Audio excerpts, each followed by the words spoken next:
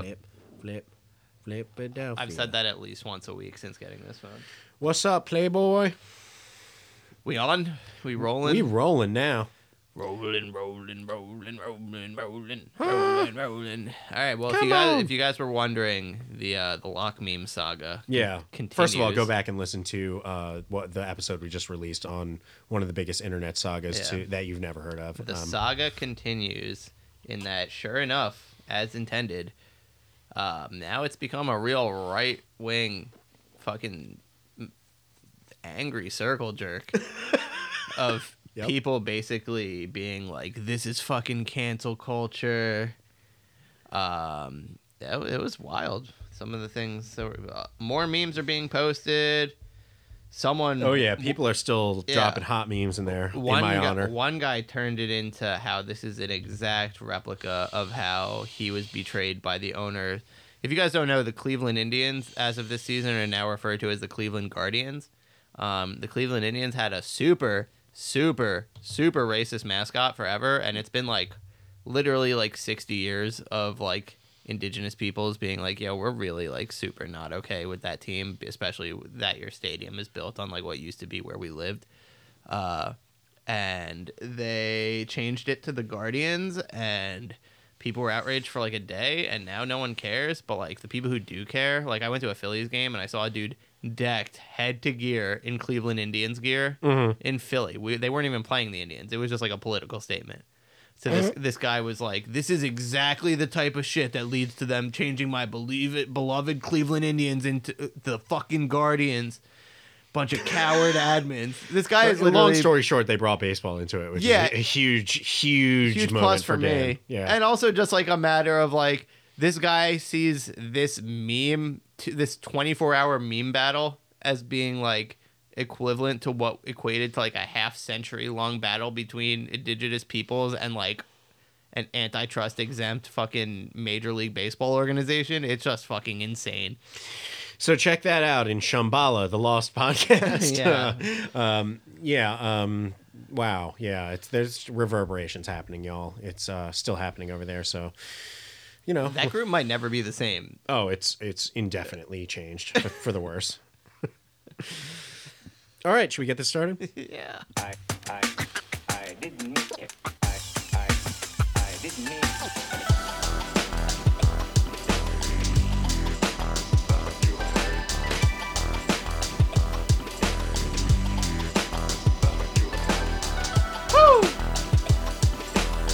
You said you weren't going to do that anymore. You're going to scare yourself while you're driving.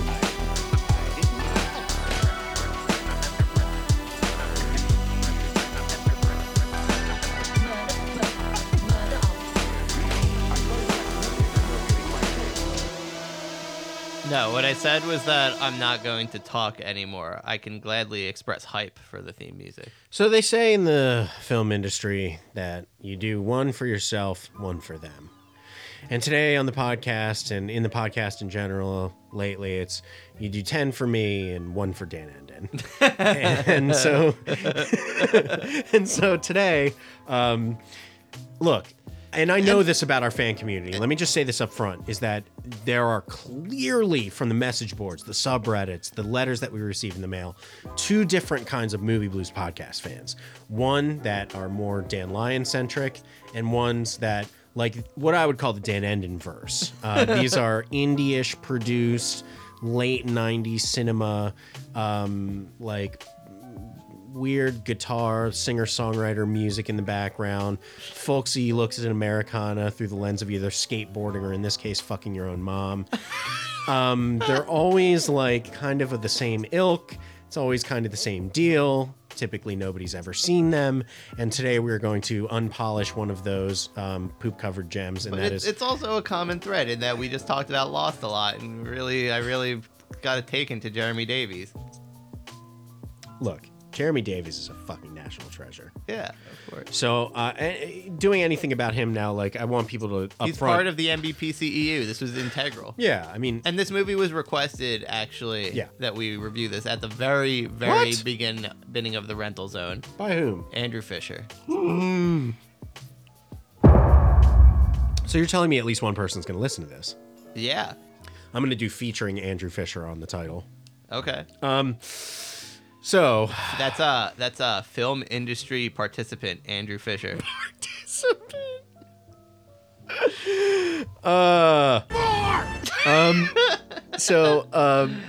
Dude, Jeremy Talk about a Davies. sample that never gets old. I know, seriously. The fucking juice to squeeze from that fruit is endless. Yeah, it's gonna be a long time. I actually, while we were talking in between episodes, made a new soundboard because I've been a little tired with some of the recent ones, but more is now A on the first page. I just want you to know that, and it's next to. Look. Who is Jeremy Davies? If you do not know, I got into Jeremy Davies, A lover of beauty, a singer of songs. Not only Lost, but simultaneously the film Solaris. That was my big introduction to autistic Jeremy Davies. Google Jeremy Davies if you don't know who we're talking about. He's a very famous actor. He's been in untold amounts of properties. You would most likely know him as the chicken shit coward who does not go up the stairs to simply save Adam Goldberg from being stabbed in Saving Private Ryan. Right. I mean, this guy has been, they say about character actors, it's the true chameleon. This guy's literally been in so many famous movies and properties. And he's kind of like Jeff Goldblum and Crispin Glover got into a DNA teleporter. Yeah, but somehow infinitely less masculine than Crispin Glover. This guy has zero muscle tone. I believe he played Charles Manson in one Manson movie. That tracks. Very strange actor. And Daniel Faraday from Lost. And this is a movie where he fucks his mom. Interesting. Wow, spoiler. Way to bury the lead. There's no burying of the lead. That's what you need to listen to this episode for is to track and watch us endure a movie in which a dude fucks his own mom. And that dude is one of our favorite idols of the podcast. Now, from a director that I'm a big fan of. Thankfully, I'm going to defer to Dan for the next segment here and for most of this episode because he did this to me. And Dan, why don't you tell us a little bit about your connection to this film? So, when I was a young boy... Dan is masturbating right now, just so everyone knows. Yeah, that's why I was singing. Okay. They know. Is that not what you do? Go on. I'm like, oh, fuck, you're going to make me come. When I was a young boy... Uh-huh. I mean, your best friends do it. The mailman does it. The science was, even the headmaster. They all whack off. Okay. Anyway. What was that, disclosure, right? Yeah, sure was. Great quote. Thank you, Michael Douglas. Yeah. I would go to... They all whack off. Dude, you need to let me answer your question. I've been drinking scotch, and I'm putting the mental effort into keeping the common thread in what I'm saying. I hear you. When I'd go to my dad's every other weekend, he had digital cable before my primary household had digital cable. And I want everybody to listen really close to this story because this is going to be full of Dan Enden pathos. Oh yeah, this is classic Dan This Enden. is classic why Trauma. I am who I am. Complete trauma. He beat me to grind. Okay, go ahead. So I'm sorry. I'd go to my dad's every other weekend. He had digital cable, but a lot of times he was in sales, so he would be working for one of those days of the that is weekend. exactly like the character in this movie too. I know. I actually didn't even pick that up until Oh no.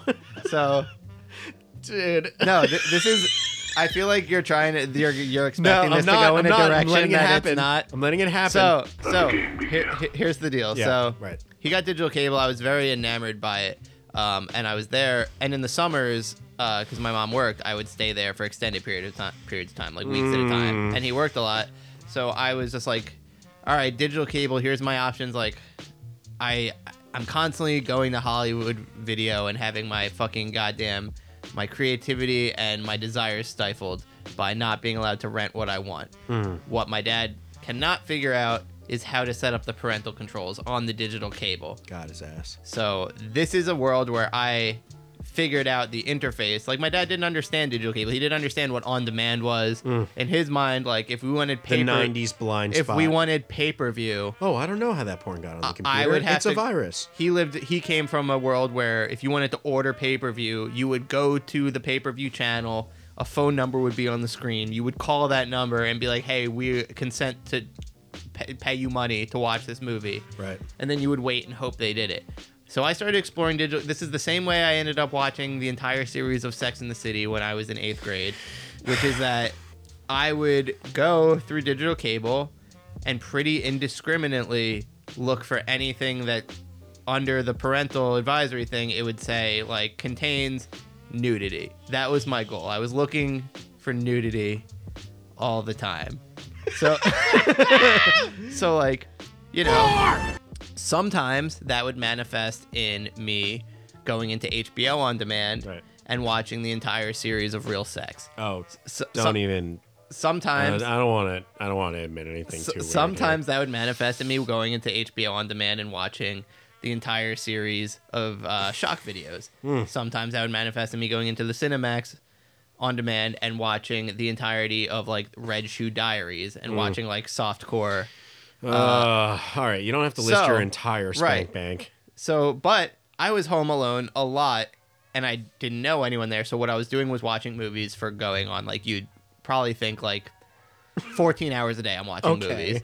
And then I would get to a point where I had felt like I had watched all the movies that I knew about that didn't cost money. That was my dad's whole thing, was like, don't charge more money to the account. Right. Because For the listener as well, keep in mind, these are Jewish people we're talking about.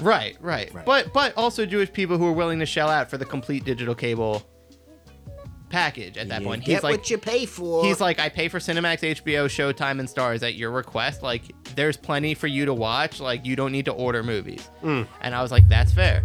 So, like, in this travel, this is like a world where I was like, I don't know what A Clockwork Orange is, but it says it contains nudity, so I'm going to watch that. That ends up being the origin story that turns me into film in general. I mean, that's where most of your podcast choices are spawning from. Clearly, is just your Spank Bank. So, but I would end up in situations where I'm like, Clockwork Orange, okay. Well, the only time there's nudity and this is during a rape scene, this is really unsettling. But I discovered a movie. Now I discovered I like movies. So then that turned into like, I discovered disproportionately that nudity was listed as an option on Sundance Channel options. So that's how I started watching indie movies. I was just watching all of these indie movies that featured nudity. Please just fast forward to this movie. So I get to a movie, I'm scrolling one day and it says Spanking the Monkey. And I go, I've heard that phrase before. Right. Surely this contains nudity. Yes. So it did not. So I open it. Was there a single titty in this movie? No. It says partial nudity. Yeah, and not really, though. Well, you can see through the mom's bra at one point. Yeah, that's hardly even partial nudity. Yeah, but partial nudity used to in the 90s refer to a buttocks. Right. I wasn't. Which I at least wanted to see Jeremy Davies' cheeks. I wasn't being choosy, Dan. Gotcha. I was just.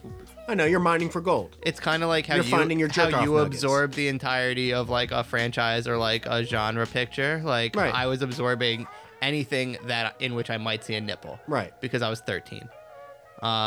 Sure, been there. Yeah, so I get to this movie On the Hunt. Yeah, I get to this movie called Spanking the Monkey. I'm like, that sounds dirty. This is probably like an American Pie. That's what Joke's on you, Dan. What I was expecting. It was an incest parable. Yeah, what I was expecting was an American Pie situation. And what you got is an edible and a completely. Was it edible? Edible? Like Oedipus? Yeah. Edible. Oedipal. Edible. Yeah. I said edible. Yeah. You got an edible nightmare. I mean, this movie was scrumptious. You're fucking no. So God. So I see Spanking the Monkey. I'm like, yeah. And it was listed. I'll never forget this because it was listed as a comedy. And the bottom said partial nudity, and I was like, oh, this will be like American Pie, like a sex romp. I'm down to watch this. So I put on Spanking the Monkey. I see Jeremy Davies. I'm like, oh, this is the guy from Saving Private Ryan. That intrigues me. This had to be before then, no? No. Really? Well, the movie was from then, but me watching the movie was well TV. after. I was 7 when Saving Private Ryan came out. This was when I was like 13. I forget you're younger than me. And I had known. I had just watched I Heart Huckabees. It was right when I Heart Huckabees came out. And I loved it. Great movie. Because I love Jason Schwartzman. So I was like, this is that director who made that movie. and we have an actor I know. That's rare on the Sundance Channel, and there's probably going to be boobs. I'm on board. Let's check out Spanking the Monkey. The movie starts out very slow in a way that you would expect like a 13-year-old to not be wanting to watch, but luckily I had been at that point watching mostly like Clerks, so like Yeah, I'm gonna say up front that this movie has a lot of ending bait. Its like opening title crawl is over like weird sour guitar indie rock music. And watching it yesterday, man, that score is bad. It's very Endon-esque, I would say. Yeah, it's and Mallrats adjacent. It's very Kevin Smith's composer, whoever that guy is. I bet if we were to look it up right now, maybe it would be actually him. For real. Look, there's an aesthetic that Dan latched onto with certain properties. It's like indie, mid to late 90s, sad boy, see yourself in the protagonist even though you'd never be anything like him type of like... Yeah, a coming of age situation. Coming of age definitely is always part of it. Yeah. Even in Grind. And there always has to be like some... Well, not with Grind, but There when always needs it to be- comes to indie flicks, there's always has to be something transgressive about it. Something that... 100%. Yeah. That was what I really latched onto early, was like, this is not what they're supposed to put in movies. This is classic Dan. Yeah. I mean, like, literally, like... And it had been so long since I've seen an Endon-verse movie that, like, it caught me off guard. Like, I started it and was like, oh, fuck. Because I thought it was going to be more like Cameron Crowe-ish. Like an Almost Famous vibe. Yeah, just like folksy, goofy. Right. This was like... Not that. Like Kevin Smith was like the story consultant or something. It was like gross. It made me feel bad. Yeah. So cut to summer before 8th grade me. Right. I'm watching this picture and I'm like, all right, there's pretty early on, there's some juvenile humor. There's a lot of scenes of Jeremy Davies jerking off. A lot. I'm like, I relate to that. I bet you did. There's a lot of like, hey, like my friends are like smoking pot. I related to that. It was a movie that if you told me, or if it started out with the title crawl that said somewhere in New Jersey, I would be like, yeah. The first 10 minutes, I was like, this is going to be like Dazed and Confused. This is going to be awesome. No. That was the vibe I distinctly remember watching. And then it's right. It's I mean, slowly... if you knew nothing about this movie walking in. Because keep in mind, I didn't read the plot line. I read the actors, the what it's director, similar and to? if there was nudity. I did not read what it was about. And that is plot. crucial. I need to make clear that I was not seeking out a movie with this plot at that age. Well, dude, you wouldn't have, because like this is the only movie to ever, in my mind, do this. I've never seen this before. Yeah. And neither did I, and neither had I then. I've never seen a movie where a dude fucks his mother. I just haven't. Yeah. Can you think of one? No. And the way that like they... the Oedipal complex and is the way a that big they thing. approach it is fucking... like, it's not only like done as like... Right. As like oh no, this is gross. It's like they try to like make you be like titillated by it. The thing is, like, the Oedipal complex is something that comes up in fiction as a criticism or a observation all the time. Yeah, put that on the other table, man. And the thing about it is just like, that is used as a Freudian idea of like, it's like oh, subtext. You're thinking about your mom. It's subtext. Yeah. This movie... It's never the text. This movie is like a Dateline episode where a kid fucks his mom. There's no... A deeply troubled Jeremy Davies has a tryst with his mother because he's big sad. There's no other elements really to this movie. That's the plot to the movie. The plot of the movie is that Jeremy Davies fucks his mom. Yeah. That's if you ask someone who's seen Spanking the Monkey, right, what's that about? Like there's all these there's B there's B plots, there's background as to why Jeremy Davies is so discontent. Very light though. There's light like character development of like what a genius he is, like shades of Daniel Faraday. Yeah, we can get into all that. But if you ask a person, hey, did you ever see Spanking the Monkey? And I did some Googling. Right. I searched for Spanking the Monkey film Reddit, looking for Reddit threads about it. And most of them were on r/Howard Stern. Of people being like, who's seen Spanking the Monkey? And then 100 comments being like, ha, kid fucks his mom in that movie. Yeah. And you know what? He did. Fuck his mom? He does. Here's the thing. Let's get down to business here, because like we could talk about David O. Russell's career. I guess let's do a brief aside on that. Like, Yeah. I'm a tremendous fan of his work. Oh yeah, same. Massive. A lot of it I haven't seen in a long time. I haven't seen I Heart Huckabees in 20 years almost. Really? Oh yeah. I Heart Huckabees but is that one of those movie like regular rotation movies for me. changed We should watch it for the podcast. That movie changed my life. You should see the various ways it doesn't hold up because they are hilarious. I'm sure it's Your- like very early 2000s. Your Like, Mark cringe. Wahlberg impression is like oh, I love him in that. that movie. is like peak Mark Wahlberg in that movie. But they make a fool of him in Oh, that yeah. movie, which is and he was And one dude, of I the went first on to- directors to ever do that. And I went into when I was doing research for this, I was reading a lot of subreddits of like there's like a subreddit I'm subscribed to called r/True Film, where they'll do like weekly discussions of directors, and everyone, dude, it was wild. Every post would be like, Spanking the Monkey, amazing. Three Kings, 10 out of 10. I Heart Huckabees was a piece of shit, and I'm like, what? Three Kings is not a perfect movie. No, but it's It's fairly strong. I think it's kind of him doing a I think Steven it's in his Soderbergh. top 3. Ugh, oof.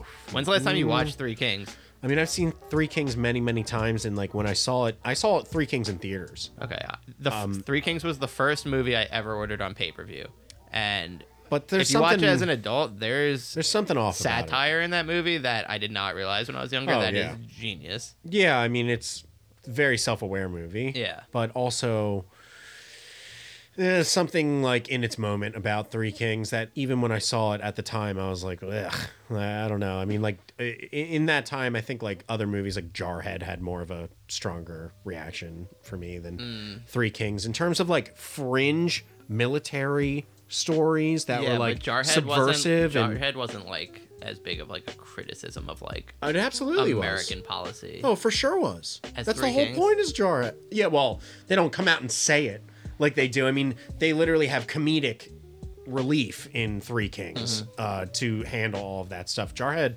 is very serious, but it's super critical. The bleakness of Jarhead is like Apocalypse Now level of like, wow, fuck this. Yeah, but that's like commentary, not like Three Kings is a little satire. trashy. Three Kings is like satire. I would say Three Kings is the most mainstream David O. Russell movie. It was shot like a Michael Bay movie. Yeah, It yeah. looks like shit. It's not the best movie he's made. I don't know if I'd put it in his top 3. Maybe number 4. Okay. I mean, I really like I Heart Huckabees. That's always like I number Heart 1 Huckabees for me. is number 1 for me. But it's by like far. Fight Club, where I've taken a long break from it because I watched it thousands of You times. should revisit it. I'm going to. I own it. It's not like I'm ignoring it. I just, I don't think there's been a year that I haven't watched I Heart Huckabees since it came out. Yeah, and man, it's been- especially since this podcast, I really enjoy watching Naomi Watts in that movie because she is immaculate. that and things like Virgin Suicides are Yeah. movies that I just adore. Yeah. But I'm not ready to rewatch quite yet. Yeah. And Fight Club as well. Fight Club, I've decidedly taken like a 10-year break from because I am tired of like just like running my head through it. I just want it to be a new experience the next time I watch it. And I think I'm within a year or two of watching Fight Club and it being like a completely new movie to me. Yeah. These are all things that I watched in the beginning of Shutdown when I was like the first time in years. I'm like, I'm going to go to my DVD collection and see what's going on. And I was like really going through shit. Can you imagine if I did the same thing with mine? There's so many movies I've neglected that I've thought I would come around to in this massive tome in front of you. Yeah. There are things that are like on the back burner by the hundreds at this point. It's crazy. I mean, realistically, like my DVD amount is, I'd say the same as this, but you have more upstairs. So I have so many things that I just haven't seen in fucking years. Yeah, same. But like there are ones that I go back to all the time. Like there's ones when we go to the Poconos and we know we're not gonna have Wi-Fi. There's like a go-to stack that I bring, and it's always has I Heart Huckabees in it because that movie doesn't get fucking old to me because Jude Law's American accent in it is hilarious. Yeah, it is. And just Mark Wahlberg getting hit in the face with With the like fucking a oh god, ball. yeah, and fucking. I don't even remember what it's about, honestly. I mean, I don't remember the plot trappings of it. I could tell you every aspect of that movie. It's better to just watch. Fucking I prefer not. Dustin Hoffman and Lily Tomlin in that movie. Oh, I are forgot. Yeah, fucking, they're like the doctors. they're like the they're like the philosophical investigators. Very genius movie. That movie is so good. What else What from else do him? you like from him? I loved American Hustle. You did not. I did not like American Hustle. That was the first of his efforts that I. You ready for the biggest dance I've never seen, like in the history of this podcast? What's that? The I Fighter. have never seen Silver Linings Playbook. Really? Never. I saw Silver Linings Playbook. I don't know what my aversion was to it at the time. I think maybe a little bit of Jennifer It Lawrence. hits too hard, too close to home. Yeah, it's about like mental illness in Philadelphia. Yeah. It just looked like sappy to me. It is sappy. I don't like sappy dramas. Yeah, I just don't anymore. It's a little sappy. I would say that was one that I went into expecting to really dislike. I'm not really a Bradley Cooper fan. I am. And Silver Linings Playbook it's one of those movies that I think it's a very strong movie, but it is still overrated. Like, people rate Silver Linings Playbook as like a 10 out of 10, but like it is like a solid 7.5, 8 out of 10. It's a very good movie. Dude, the fighter though. Yeah, The Fighter. The fight is fucking strong, dude. Yeah, quality film. I love that movie a lot. Yeah. Huge movie. Yeah, really good movie. That and The Wrestler, I think, are two of the finest sports movies in the past, like, 20 years, basically. Yeah, I think The Wrestler I fucking love is The probably better. Oh, yeah, for sure, than The Fighter. But Yeah. The Fighter is fantastic. Yeah. I've only watched it once. Yeah. But I watched it and was like, hell yeah. I saw it in Christian theaters. Bale, Yeah. hell yes, dude. The Wrestler is, Boston so accent The Wrestler is and what, on Mickey crack. Rourke? What's that? The Wrestler's what, Mickey Rourke? Yeah, Darren that Aronofsky. one's way better. Yeah, anything from Darren Aronofsky is going to be more elevated than David O. Russell. But David O. Russell's got a flavor of his own. I mean, Yeah. it's kind of like the cross-section between maybe a couple different, like, folk Americana late 90s genius auteurs.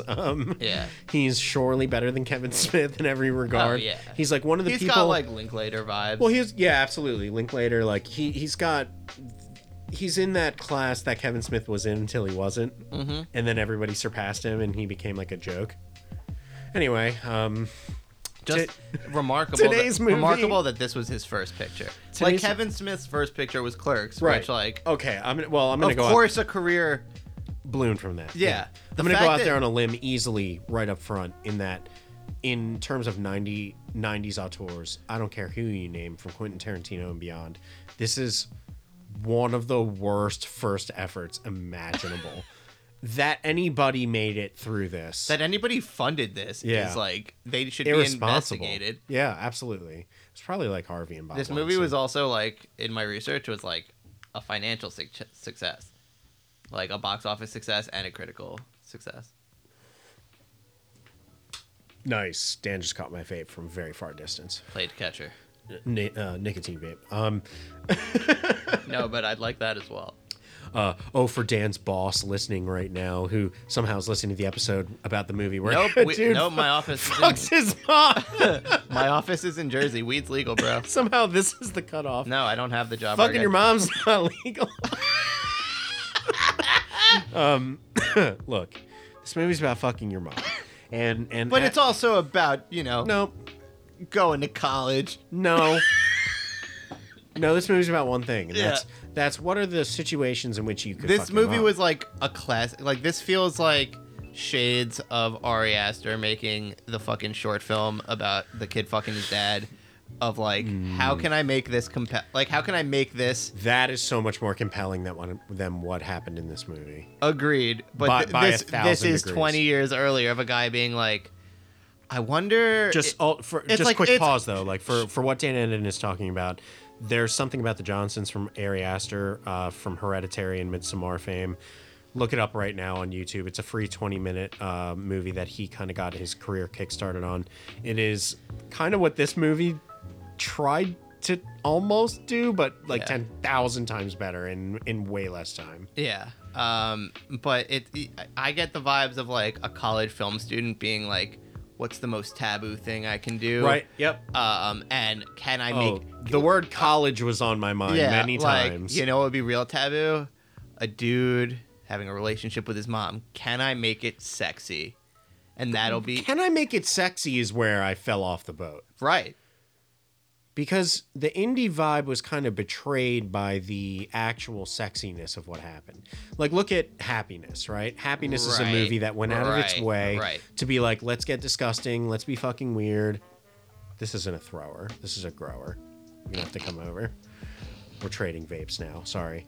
Happiness is a movie that is like clearly meant to be disgusting and taboo and controversial, but it doesn't glorify anything. No. If anything, it'll make you like never want to jerk off ever again. It's transgressive for the sake of making you feel uncomfortable because all the situations are uncomfortable. Whereas this movie is like, here is something equally as taboo, but let me see if I can manipulate the viewer using film techniques well enough that they Do you think that was really the goal, though? I do. I do. Is that what he said in interviews or something? Or? No, it's just, dude, I saw this movie when I was 14 and it really fucked me up, and I've spent 20 years thinking about it. Look, this brings us to the central issue of this movie, which is that what does any movie from that period of time in this indie market with a college age, high school age, male character actor type performance want to achieve?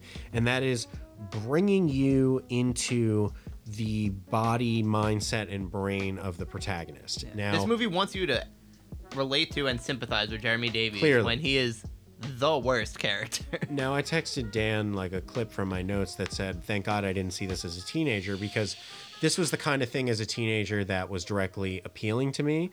Whether it was Fight Club or beyond, in introspection into the male pathos as an adult, as a rising adult, stuff like that was very resonant, obviously, to a man or to two men, Jewish men, in the tri-state area. And what it boils down Jersey to represent is that this movie put me in a position where I had to consider fucking my own mom. And I don't appreciate that. Yeah, but I do feel that was the goal of the movie. But what kind of... the question is no, why? I don't agree with you. Unless you've read that he said that. I don't agree with you there. And Max Freeman, right now, it's Dan vaping. It's not me doing excessive vaping. I'm trying to mute my signal. You could just bring it to me. Just bring it to me. We're doing this. This is a bit now. The trading of the vapes. It's like the passing of the Olympic torch. So, yeah. God, nicotine's so good. Why do I always quit it? I don't know. You're such a pussy. It's insane. For a guy who owns so many guns. Hey, look, I own a reasonable amount of guns. you should at least smoke cigars every once in a while. I do. There we go. See? Josh Boyer and I went on a On brand. On brand. Josh Boyer and I went on a train ride through the Pennsylvania hills with a cigar and whiskey tasting. Why are you gay? Why are you gay? Yep. The fact that you anticipated it is really next level. So, season 6, which is never going to happen. Season 5, by the way, is infinite. Will include better clips, but for now, this is what we're working with. Why are you gay? There's a clip, I love cigars, for the record. There's a clip later in that video where he goes to the transgender woman he's interviewing in Uganda. He goes, "But why choose to be gay?" Which I think next season I'll get into that one. I would prefer if you didn't. Yeah, I know you would. You'd prefer if I didn't do a lot of things that make this podcast fucking amazing and has no listeners. Young Jeremy Davies is like a Wish.com Crispin Glover. He is trying to fuck his mom the whole movie, but he's also trying to get into some kind of medical job. And he's also trying the movie. One thing I appreciated from like a 80s, 90s like David Cronenberg feel is like everyone's like a doctor in this movie. Oh yeah. Even the person in the neighborhood whose daughter Jeremy Davies almost rapes. A lot of white middle classery in this movie. There's a lot of doctors going on. Gonna go out there on a limb and think that David O. Russell's like mom or dad was a doctor. Right. My biggest thing that I've always wrapped my head around with this movie is what you asked me, do I really think that's what David O. Russell's intention is with the film? Right. And I've landed on it has to be that, because the only alternative is for me to think very horrible things about David O. Russell. Right.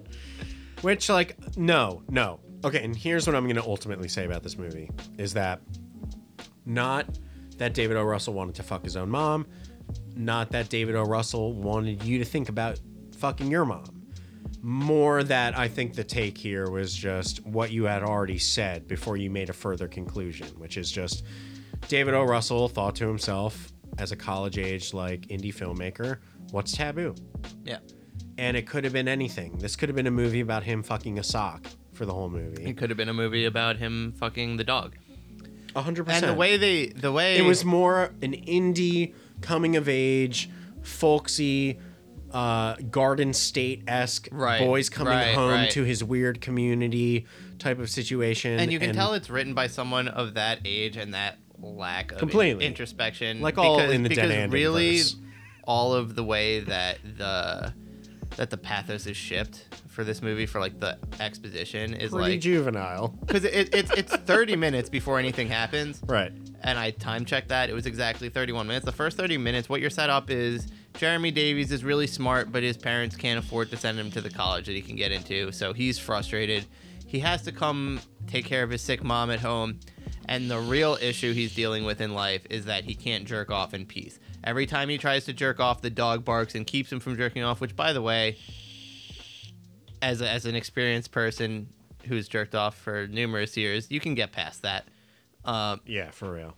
Like, where's some also, he has a bedroom. I don't know why he insisted on jerking off at the situation, in the bathroom. So it's basically presented as a world where, because Jeremy Davies is so backed up with malcontent and semen, also that with his he acts life, like a complete his fucking job that loon. he's not allowed to do because his parents need him to take care of his mom who's injured. It's like presented as like, you can tell it's that immature like college age mindset of like, oh, woe is me, like life's so fucking hard, but this is taken to the extreme of like, oh, I can't release my jizz, so like therefore I'm going to like try to like sexually assault young girls, and my mom, whom I'm here caring for because she's deathly ill. Like, I saw her in the shower one time and she asked me to put lotion on her one time, so I'm gonna like just like fucking take her raw doggy style. 6 words, Dan, that I couldn't get out of my head. Okay. This entire film, and that's where you came from. Yeah. I just kept thinking, that's where you came from. Yeah. You don't fucking nut in where you came from. Well, we don't know that he didn't pull out. Listen, God, all right. Here's my biggest problem with this movie, besides it being a war crime and boring, is that I have to confront you on a variety of things, I think, right now, too, as well, which would be like, I implicitly texted and tested you for this movie. Okay. I was like, if we're going to do this, because I have a very clear-cut vision about what kind of movies we should be doing right now. But if we're going to do this, I need you to pre-watch the entire thing and tell me that it's sick. Okay. And you were like, all right, we'll do. Throwing it on now. And you were like, damn, there's some waiting in between the fucked up elements, but ultimately this is fucking crazy. Like, you'll be levitating like Saeed over the pyramid. Yeah. And I was like, okay, dope. Yeah. But then, Dan, the next day, I texted you when I began my second session of this film, and you sent me a text of you watching this film. Yes. And where you were in the film, there was easily over a half an hour left. Yeah, because where anything could have happened. No, but good or bad. Yeah, but I had watched more of it, but when you told me where you were in the movie, I rewound. I wanted to be like doing it with you so I could be getting your reaction. Oh, I'm trying to attack you and you're going to say something all cute like that? Damn it. It was Why are you gay? It was like a live watch. Damn you. So you're saying you went back? Yeah, because the first time when you told me to pre-screen it, it was the middle of the workday, so I was like, I have multiple monitors. But then wait, you're saying the still that you sent me of the hand in the shower that said horror movie vibes. Yeah. I had already seen. You had already seen and you went back to. Yeah, because here's the situation. I have multiple monitors going on for work. Okay. So what I was doing... I'm readjusting my anger right now. All right, so it's hard for me. So I have 3 monitors for work, right? And I had the movie going on one monitor, but that means like that was me doing like a pre-screen while I'm working. This was my opportunity to watch it on my television with like my setup and like actually like really fucking watch the movie. I had already gotten to the point where I was like, I know what degree this movie goes off the rails to. I'm good with that. I had gotten basically to the point where he fucks his mom. Right. And I was like, we're good. We're good. This is a movie for the podcast. And then I was like, all right, I'm going to save the rest of this he for fucks his mom when? About halfway through the movie? 2/3. 2/3 is a stretch. No, it's not. It was 2/3. 2/3 feels like a stretch. Okay. I'm pretty sure it was It was like 40 minutes into an hour and 40. No. It's like 55 minutes in. We're going to have our editor look into this. Go ahead. I checked. I was checking. He was checking. Checking when he fucked his mom. There was a lot of movie left afterwards, is what I'm saying. Yeah. And what occupied the rest of the movie was not much. That's where I jumped off the boat with this Not movie. much, but there is the scene. Can you imagine the depths you could have gone to Yes. to make this movie actually sing in that second part? Right. Once he fucks his mom, listen, when he fucked his mom, it was like an atomic bomb going off in the movie. It's about what happens to that character, because what I found engaging about the movie and thought would be interesting for the podcast is that the movie itself is so fucking abhorrent, but there are aspects of it that are like really fucking impressive, particularly when it comes to Jeremy Davies' performance of the way he is handling things after fucking his mom.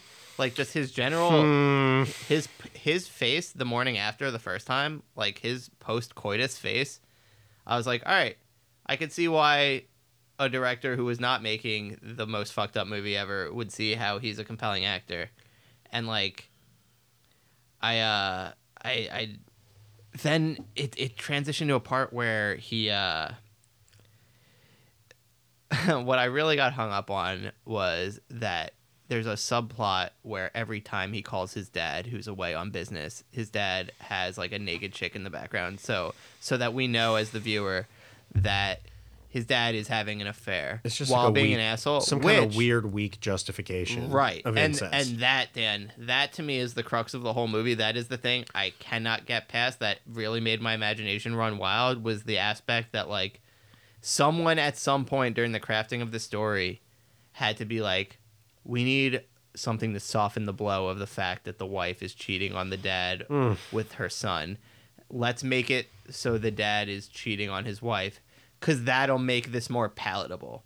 And that's what I kept thinking this whole movie was even after he fucks his mom, right, and he's on the phone with the dad, and you're like, God, this guy is really in a fucked up situation. They're still trying to make you not sympathize with the dad by the fact that he's cheating as well. I just feel there's like a constant like, well, what about the fact that the dad's cheating? And that's what has switches this from being like an introspective indie pick to being like a really fucking interesting like peek into justification for fucking your mom. Peek into someone's psyche who is fucking insane.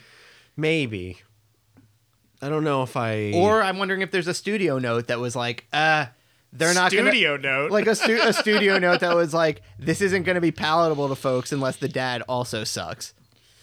Well, maybe that is true. Maybe someone along the way was like, you need to kind of balance this out a little bit, because if the dad is nice, then it's just cruel. Right. That the makes only sense, reason for that to exist in the movie is to balance something out. They but also it just make him doesn't. a huge dick for the same reason. Right. They make him a tremendous asshole. There's not no only need to as keep a cheater, but he's like mentally, physically, and emotionally abusive to Jeremy Davies. There's constant efforts to make you not sympathize with the dad, which by default that makes you more okay with what's going on in the household. It doesn't serve any other intended purpose, and I think that is one of the strangest movie decisions I've ever seen in my life, Dan. Gross. So some notes. Yeah. You want to share some notes? Do you not agree with me that that's one of like the strangest filmmaking decisions ever? I think it's just my blockade is just that it's a movie that wants that. And I just wanted them to commit to something more. Dude, it's perpetually... Once he fucks his mom... It's perpetually softening and forgiving Jeremy Davies for fucking his mom. And then not really. And then his life explodes. trying to murder her. Yeah. And then that's given a pass. It's not given a pass. It's very disturbing. This movie is toxic. The problem is that, like, once he fucks his mom, from everything that happens after that is him, like... just kind of spiraling. Yeah. But, like, not in a way that produces anything.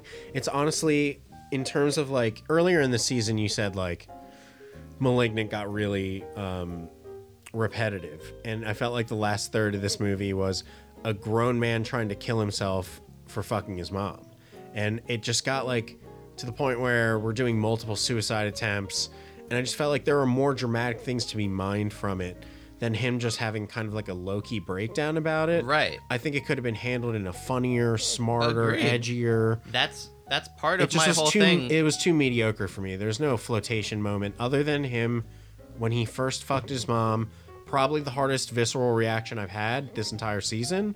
So thankful for that. But as an overall experience, like, it was like a poorly made movie. The Yes. audio was terrible. The visuals were unexceptional. It was This is just one like of those photographed ones poorly. where the flotation moment to me is like when I think about the implications of the movie. Right. It's not what like. There's a chunk in the middle in the second act where that is all flotation moment. But like, I wouldn't But tell anyone to watch this. The rest of it is, I would tell everyone to watch this. Oh wow. Because it's fucking crazy. Why though? It's just like a simulation of like fucking your mom. It's not like much of a movie outside of Because that. here's what I get hung up on, Dan, is how you say repetitive. Like I'll yeah, fine. I want to say how surface level all of the B and C plots are of this movie. Like basically things that we're presented with as a result of Jeremy Davies fucking his mom is that he's weird. He's even weirder about sex. Right. So he like rapes his girlfriend. He like kind of attacks Carla Gallo. Shout out Carla Gallo, star of Which Judd Apatow's Undeclared. On top of a mom-son relationship is a college-aged man high schooler relationship Yes. that is very uncomfortable in this Then movie. we have the dynamic of like Carla Gallo's mom. Like, did Kat or watch this dad. movie with you? No, No, right? God, Okay, all God. right. I actually I'm just making sure. Last night when I was going to watch it, I was like, I need to watch this movie for the podcast. She was like, cool, put it on. I'll just read here. And I was like, I would prefer if you went to a different level of the house while I watched this movie. Yeah, it was disgusting. I felt bad about it. So there's It felt all, like a Texas Chainsaw Massacre movie with no kills in it. yeah, there's all these extra aspects, and what really makes my imagination run wild Gross. is how much effort was put into finding ways that the filmmakers clearly found like justified Jeremy Davies' behavior and like made him more sympathetic of a character. Where there's not a single moment in this movie where I'm sympathetic to Jeremy Davies as a character outside of like him being like, oh, we can't afford to send you to college. I'm like, that's a bummer. That sucks for him. But the rest of it is just like, it's so like antiquated, toxic in terms of like what it's willing to bypass as long as it's the woman who's the victim. Like the mom like punches Carla Gallo in the face and scratches her cornea. And basically, the conclusion of it is the dad comes over to be like, "Oh, you hurt my daughter," and then like by the end they're flirting. Carla Gallo, like one of the most like underrated like actors of our generation. I feel like doesn't get the praise she deserves for how many unbelievable movies she's been a part of or shows that she's been in. I feel like she's just like not recognized for being like that great, and she's like a weirdly bad actress, but like in an attractive way. That's Did you ever watch interesting. Undeclared? Oh yeah, Yeah, she's killer in that. She is killer in that. Yeah. And she periods all over Jonah Hill's Of course. shorts and Superbad, iconic. She has a bunch of iconic like nudity, sex scenes in Yeah, weird movies. yeah. She's in 40-Year-Old Virgin, I Right. think. Yeah, she is she's in in 40 Forgetting Sarah Marshall. Yeah, she fucks Jason she Segel is and it's super ridiculous weird. in 40 is Forgetting Sarah Marshall. So yeah, I liked seeing her. I like seeing Jeremy Davies, although him without a beard is absolutely harrowing. Jeremy Davies' biggest MVP of this movie, Jeremy Davies' back knee, is I don't think I got a glimpse at that. oh my god, Didn't dude, see it it. is breathtaking. Disgusting. Dude, the scene I didn't see it. after he fucks his mom, he gets out of bed and he's just kind of Jesus like leaning Christ. there, shirtless, being like, "Oh God, I fucked my mom." But Yeah. even then, he doesn't seem that concerned with it. I was maybe despondent at this point. I was like in a state of shock. I mean, the movie really is like a singular piece of art that is entire proof of our ongoing thesis that Jeremy Davies is just truly irresistible to everybody. Including his own mother. Yeah, the man fucks. It doesn't matter who. Jeremy Davies is getting his. I think the only true laugh for me in this entire movie was Jeremy Davies starting a lawnmower. It was like watching an alien deal with a lawnmower for the first time. That was incredible. So you're saying you don't relate to just like laying around in bed on painkillers with your mom throwing cheese at a television and that being so fucking erotic that you guys just fuck. That you guys just fuck. Every justification. Absolutely not, Dan. Every like movies have clear rules, and one is that like if you're going to have something crazy happen, there needs to be a motivation for it and like a build up. And this movie is just this is one of those examples of a movie where whoever wrote it has no comprehension of how human beings operate except for themselves, and they are psychotic. Like we are meant to buy like Jeremy Davies, like just to give like the most basic rundown, the first 20 minutes of this movie, I don't know if you noticed, but like it is exceptionally presented as like it's like porno dialogue. Like it's like, oh, your mom's sick, so I'm gonna need you to take real good care of her. Like it's a lot of that. There's a lot of foreshadowing, and it just looks like shit, and it sounds like shit. The audio recording is terrible, and the score is very Chasing Amy-esque. Oh, for sure. It was view askewed. Yeah, it was. There's just not great, Bob. There's everything is just like, all right, the vibe is Jeremy Davies is upset because he is someone who's so smart that he can calculate like the area of a parabola inside a cone. That's like how we know he's smart. Yeah. His dad can't afford to send him to school. His mom's sick, so he has to take care of her. His dad does something that no father would do, which is like, as he flies home to take care of his mom for 2 days, be like, by the way, actually, you have to take care of her for the next year. And he's like, okay. Insane. He's like, okay. And also, the movie is really bad at even presenting them as a family. Like, I wasn't even entirely sure that was his dad until later into the movie. Like, his relationship with his parents is so detached, and they start it at such a level where they don't call him son. He doesn't call them mom and dad. Yeah. So it's confusing what kind of schooling he's been through. It's just like very scattershot and like college thesis. Yeah. So you might be wondering, like, how do we end up in a situation where Daniel Faraday fucks his mom? And like, you would think a movie like this that's like exploring pathos would like really develop that. And really what we're presented with is, okay, his mom's in a cast, so he has to carry her to do stuff. She's not even that hot either. I mean, she's hot, but like... All right, relax. He has to carry her into the shower and like hand her a sponge or something while she's in the shower. She has to hold on to him while she's showering. Really, what they're trying to ship is that the only this is how it happens. The only reason that this crosses into this realm is because he's so sexually frustrated because he can't jerk off because the dog keeps barking. So like his like, what's your favorite Criterion movie? Yeah, we're meant to buy that like men are so not in control that like if their like jizz backs and up. by men you mean David O. Russell. Yeah, right.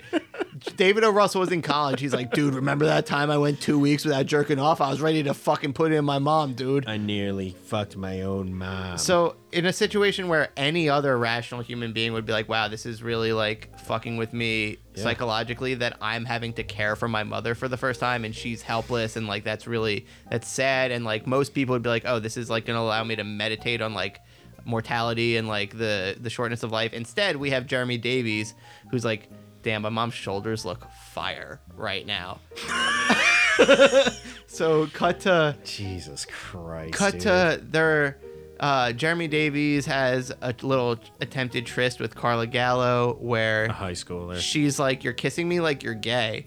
And he's like, oh, I'll show you gay. And just like fucking rapes her. Just like attacks her. And she's like, there's a world that exists in the middle of there. And he's only doing all of these things because he wants to fuck his own mom. Right. Which is fucked. Right. And because he can't jerk off. Yeah. So her dad calls his mom to be like, your outrageous. kid raped my daughter. Insane. I would prefer if he doesn't do that again. And she's like, hey, Jeremy Davies, I heard that you attacked this girl. Mm-hmm. It's the early 90s. That's not that big of a deal. But like, what did you do wrong? And he was like, well, you He know, reenacts it on his yeah, own he mom, literally describes in detail the scene we just watched, and which he's like forces him into having to touch his own yeah, mom. and he's like, well, what I did was like I touched her like this, and he just like gropes the shit out of his mom, and instead of being like, first off, get out of my bed, what you're Jesus doing is weird. Christ, dude. His mom's like, well, what you want to do, Jeremy, is be gentle, and starts like grazing the goosebumps of his arms, and then she's like, all right, by the way, I'm gonna lay on my stomach. What I would love for you to do is to rub lotion on my thighs inside of my cast. And he's like, yeah, of course I'll do that. And of course I'll do that. and he does that, and she catches him staring at her bottom, and she's like, oh, I hate that you're walking me through this again. I'm walking the the listener through I don't it. think they need it, but it seems like you're getting off on it, so keep going, because I like the next part a lot. So he gives her the one massage on the thigh region. Fuck. Then the next time they're in bed together, he takes some of her painkillers, and they're being all loopy, and they really are like getting off on the prospect of throwing cheese at the television, which is like really the most bizarre scene in the Such movie. a stupid scene. This is Jesus like Christ. their bonding moment. This is like 90s food fight. yeah. Until this, Cinema. it's a real will they won't they, except it's with a mom and her son. And it is immediately clear he's going to bang her. Yeah. And she's like, I really love the way that you throw cheese at our television. Oh my God. Could you please massage my thighs? And he was like, yeah, that's fine. And then he does. And then she looks back at him and she hikes her dress a little bit. Just a little bit. And then Jeremy Davies looks up and he just mounts her and fade to black. When I say one of my most thankful edits in movie history, the fade to black from that scene, I was like, get me the fuck out of here. This movie is really, when you think about it, like, how many pornos have you seen with this plot minus the throwing the cheese? Like, this movie is like a 2-hour-long porno presented seriously. It is, but it's not nearly sexy enough or funny enough to justify being something that exists. It's just a piece of smut. It's dark. So Jeremy Davies fucks his mom. After that, his mom gets super jealous of him and like punches Scarlett Gallo in the face. Yeah, she punches his high school girlfriend like in the eyeball Yeah. and scratches her cornea. And then the relationships at that point, it doesn't even make sense because Jeremy Davies is so distraught that like he calls his dad to be like, hey, Dad. This is the almost the only interesting thing to happen in the movie after he fucks his mom, which is like a 40-minute stretch at that point. And it's him calling his dad and admitting all of this to him. As like a flex though, like against As a his flex, mom. yeah. Like to be like, But do what I want or I'm gonna call Dad and tell him that we fucked. After he fucks his mom, he starts acting like a very erratic sad boy for the rest of the movie and just keeps like acting out and trying to kill himself and acting out in public and embarrassing his mom. And like, it's ultimately like, bro, He really turns you into fucked your mom. Yeah, he turns into real like fucking like Turns into his dad. He turns into like Sawyer. Like he's like It's not cool. he's just like obnoxious as fuck all the time. Like in the way they show that like he's like psychologically having trouble grappling with the fact that like he hit his mom raw was to be like, well, when he He did not have a condom. when he interacts with his That's mom's for sure. friends, he's just like mean to them. And like If I at would've that made- point, why include scenes like that if not to be like, here's the psychological lasting effects of like abuse, but like that's not what we're presented with as a movie. This movie is trying to throw so much into it to be like, look, I'm not just making a movie about a kid fucking his mom. Dude, ultimately, this movie was like a John Waters movie, but not funny. And it just I didn't think it was like worth it. But it did shock me, but once the shock faded, the rest of the movie was just kind of inept and stupid. And Jeremy Davies tries to kill himself by multiple times. hanging himself, but the belt doesn't go high enough that he will actually hang, so he has to himself keep his legs off the ground. He's going into like cannonball pose to try I to did kill himself. appreciate at the end when he is hanging himself, there is a catharsis moment where he is like, I can't even do this Yeah. without being interrupted. That almost like felt like he was like bordering on a theme of the movie, Right. but just wasn't enough there. But then it's followed up by his mom finds him, and you think she's gonna have this moment of like, oh God, look what I've done by like fucking my kid, and then gaslighting my husband into thinking that his son is sadistic and we didn't fuck. And then Jeremy Davies is like, after killing himself over the guilt of having fucked his mom, like, then tries to fuck her in the bathroom again, and she's like, he starts like rape kissing her. yeah, and she's like, stop. Dude, there's one scene after she punches Carla Gallo in the face, she tries to attack him, and he responds by just like ripping her shirt off, and it's like 50 Shades of Grey vibes, and like what I needed at the end of this movie, instead of him doing like the indie 90s Linklater like ending of him like getting in a truck and like driving off into the sunset, was a cut to 10 years in the future, and he is like has kids with his mom and lives in that house and is a businessman who sells videotapes. right. That did not happen. It started like an indie movie. It went taboo. It reverted then immediately back to being a shitty indie movie for the rest of its runtime. I think I could do a 4 out of 10. That's about it. I don't recommend anyone experience this, but I do recommend you listen to this podcast. How many points do you give for it making you feel things? 4. It's for solely the first time he fucked his mom. The rest of the movie, there's nothing there. It was just kind of like rambling 90s folk Americana nonsense, and then a dude fucks his mom, and then the ending was like the inverse of the American indie college filmmaker of the time, which was like super sad boy stuff, like walking around and just destroying your life and like just like unmooring yourself from society and fuck it, man, I'll just hop in a truck and head wherever. Yeah. It's just like fuck. But here's where I'm caught up, is that's the ultimate payoff, is like, man, Jeremy Davies is going to start his life finally without being under the thumb of his oppressive parents. That's a classic theme. Feels like a slight projection. It's a tale as old as time. But this movie chose to approach that theme by being like, the way he can come of age is by coming in his mother. Nice. And that is such a fucking move to make. Like, how does your imagination not go by like, someone wrote this and then pitched it, and then someone bought the script, and then fucking they made the movie? My imagination goes to, I can think of better, more shocking things to have happened in this movie, but all they could get greenlit was just, at best, we need to have a justified story of a dude fucking his mom. They couldn't go that extra mile that like John Waters could go to, right. And be something truly sadistic. I think that's what's crazy about this, is the movie doesn't want to be sadistic. But that makes it kind of like boring. It almost approaches it like him fucking his mom is just another thing that happens, and that's why this movie is so fucking crazy to me. Well, I gave it the same rating as Scream 5, so you could just in your imagination imagine that I liked both of them and I thought they were both the same. But this double episode record was bummed in walking into this one because I disliked both of these movies. I almost feel Double like dislike. The fact that it didn't go John Waters level with it makes it way more offensive and way worse, because it's almost not approaching it like it's a taboo. It just felt like unwilling to commit. It's almost presenting it as if like this is just another thing that can like fuck with a young man's life. Fucking your mom. Like, you've never just like hung out with your mom and then just fucked? It was like Requiem for a Dream, but they were all fucking their mom. Damn, what would you give 1990, what is this, 4? Yeah, 94. Huh. 94's Spanking the Monkey.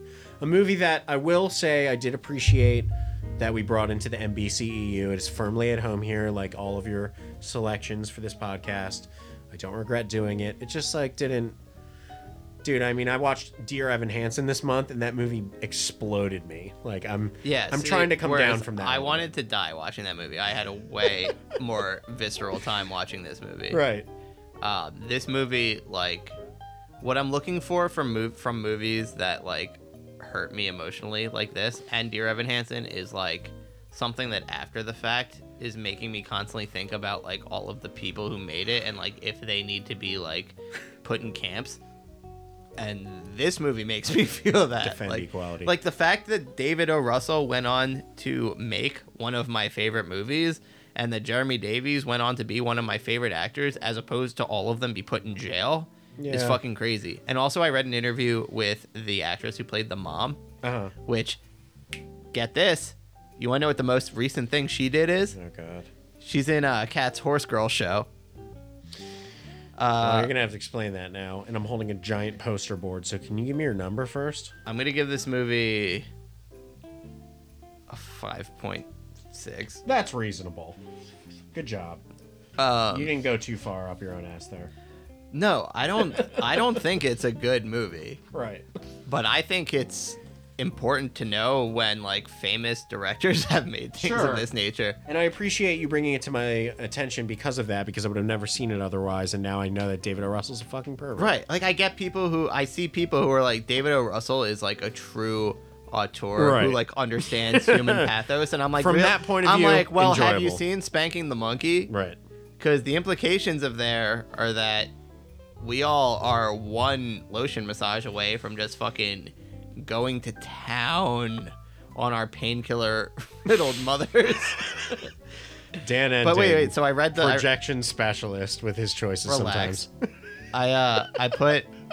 I read an interview with the woman who played her, and she's like this Canadian actress who like didn't do a ton, but she did some stuff. I've seen her in something, and I can't put my finger on it, but I didn't IMDb her. Did you watch the Horse Girl show? Dan, no one watched the Horse Girl show. It's been running for 16 seasons. Plenty of people watch it. Okay.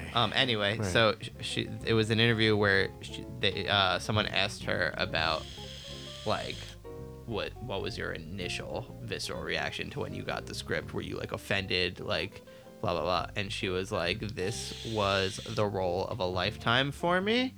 The idea that a script could so sensually portray a relationship that's so taboo, I was like, what a challenge as an actress. This movie, what we have here is a classic American indie picture coming of age tale where we're just going to shove into it that the primary relationship is between a son and his mother. That is an actress's dream.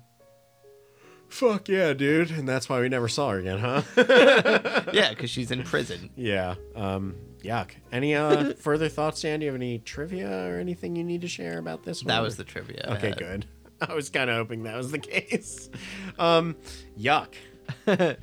I feel that if there's anyone who holds I Heart Huckabees close to their heart the way that I do, yeah, you should watch this movie to see where that came from. There's something interesting that like the person who made this is really this, his heart ate. Kevin Smith made Clerks, In that it's bad. and then went on to make the shit that he makes now. David O. Russell made this movie and went on to make Son of the Mask. No, The- I'm kidding. The Fighter. Like, fuck, dude. Yeah, Like, right. How did he ever pull it together? But how did... Dude, I'm actually there's surprised all these that ideas, Ben Affleck was not in this movie. all these ideas about, like... Sometimes I think about how ridiculous it is that people are like, Hollywood's just full of a bunch of sexual deviant fucking pedophiles that like are trying to take apart society. Like, But and then there's this. And then there's this where like this guy got rewarded by getting the keys to the castle and getting to work with Dustin Hoffman. Like, it might be true. someone watched this movie and was like, brother. Right.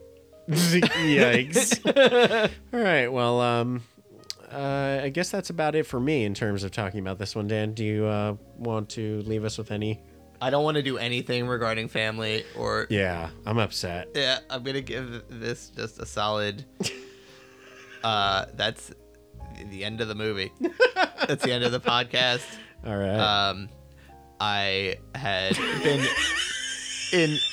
been... That's the end of the podcast. I have been bringing up the idea of doing this movie for forever. Yeah. And like, I get that like there's an aspect of like we've seen such heinous shit that like a lot of this was like boring to you, but this movie being something that I saw in middle school, It's an amazing cultural artifact. And- I'll give it that. and the fact It is amazing. dude, in that era, the amount of movies I watched on the Sundance Channel that I couldn't tell you. Right. I think it happened we had something early in season 1 where we watched something that I thought I had never seen, and I was like, oh yeah, I did see this movie. Whereas like this, at least once every like year, it would pop into my head where I'd be like, remember that movie where Jeremy Davies fucked his mom? Like, Wow. it like buried itself into my psyche. Like, this is really fucked up that this was allowed to happen. And then oh yeah, trivia. I was looking at reviews from the time, like critical which reviews. Are very positive. And it's like a lot of women giving this movie a 4.5 out of 5. Yeah, And I miss women like that. I don't know what to make out of that. I miss the old days when America was great. And full of women being like, go get him. Go fuck your mom. I saw one woman being like, the mom is like a feminist archetype of like, hell yeah, Gen X 90s, like, we do what we want. I'm like, yeah, if what you want is to fuck your kid. A lot of AIDS talk in this movie. There was tons of AIDS talk. One phrase that was like the most 90s phrase I've ever heard. His mom, who's also vested in the medical community in one way or another, is like, kids with AIDS, that's the way of the future. I was like, well, at least that's one of the most dated things I've heard on this podcast. Yeah, the one guy comes over to be like, hey, I heard you punched my daughter directly in the face. We might sue you. And she was like, you're a doctor? That means you can prescribe me painkillers, right? And he was like, haha, yes. Classic. Yeah. Anyway. What a mean-spirited movie. Who is there to root for here besides Carla Gallo? I'm Tan Lyons. Yeah, I'm out. Good night. As Rachel said, what do we say? Goodbye.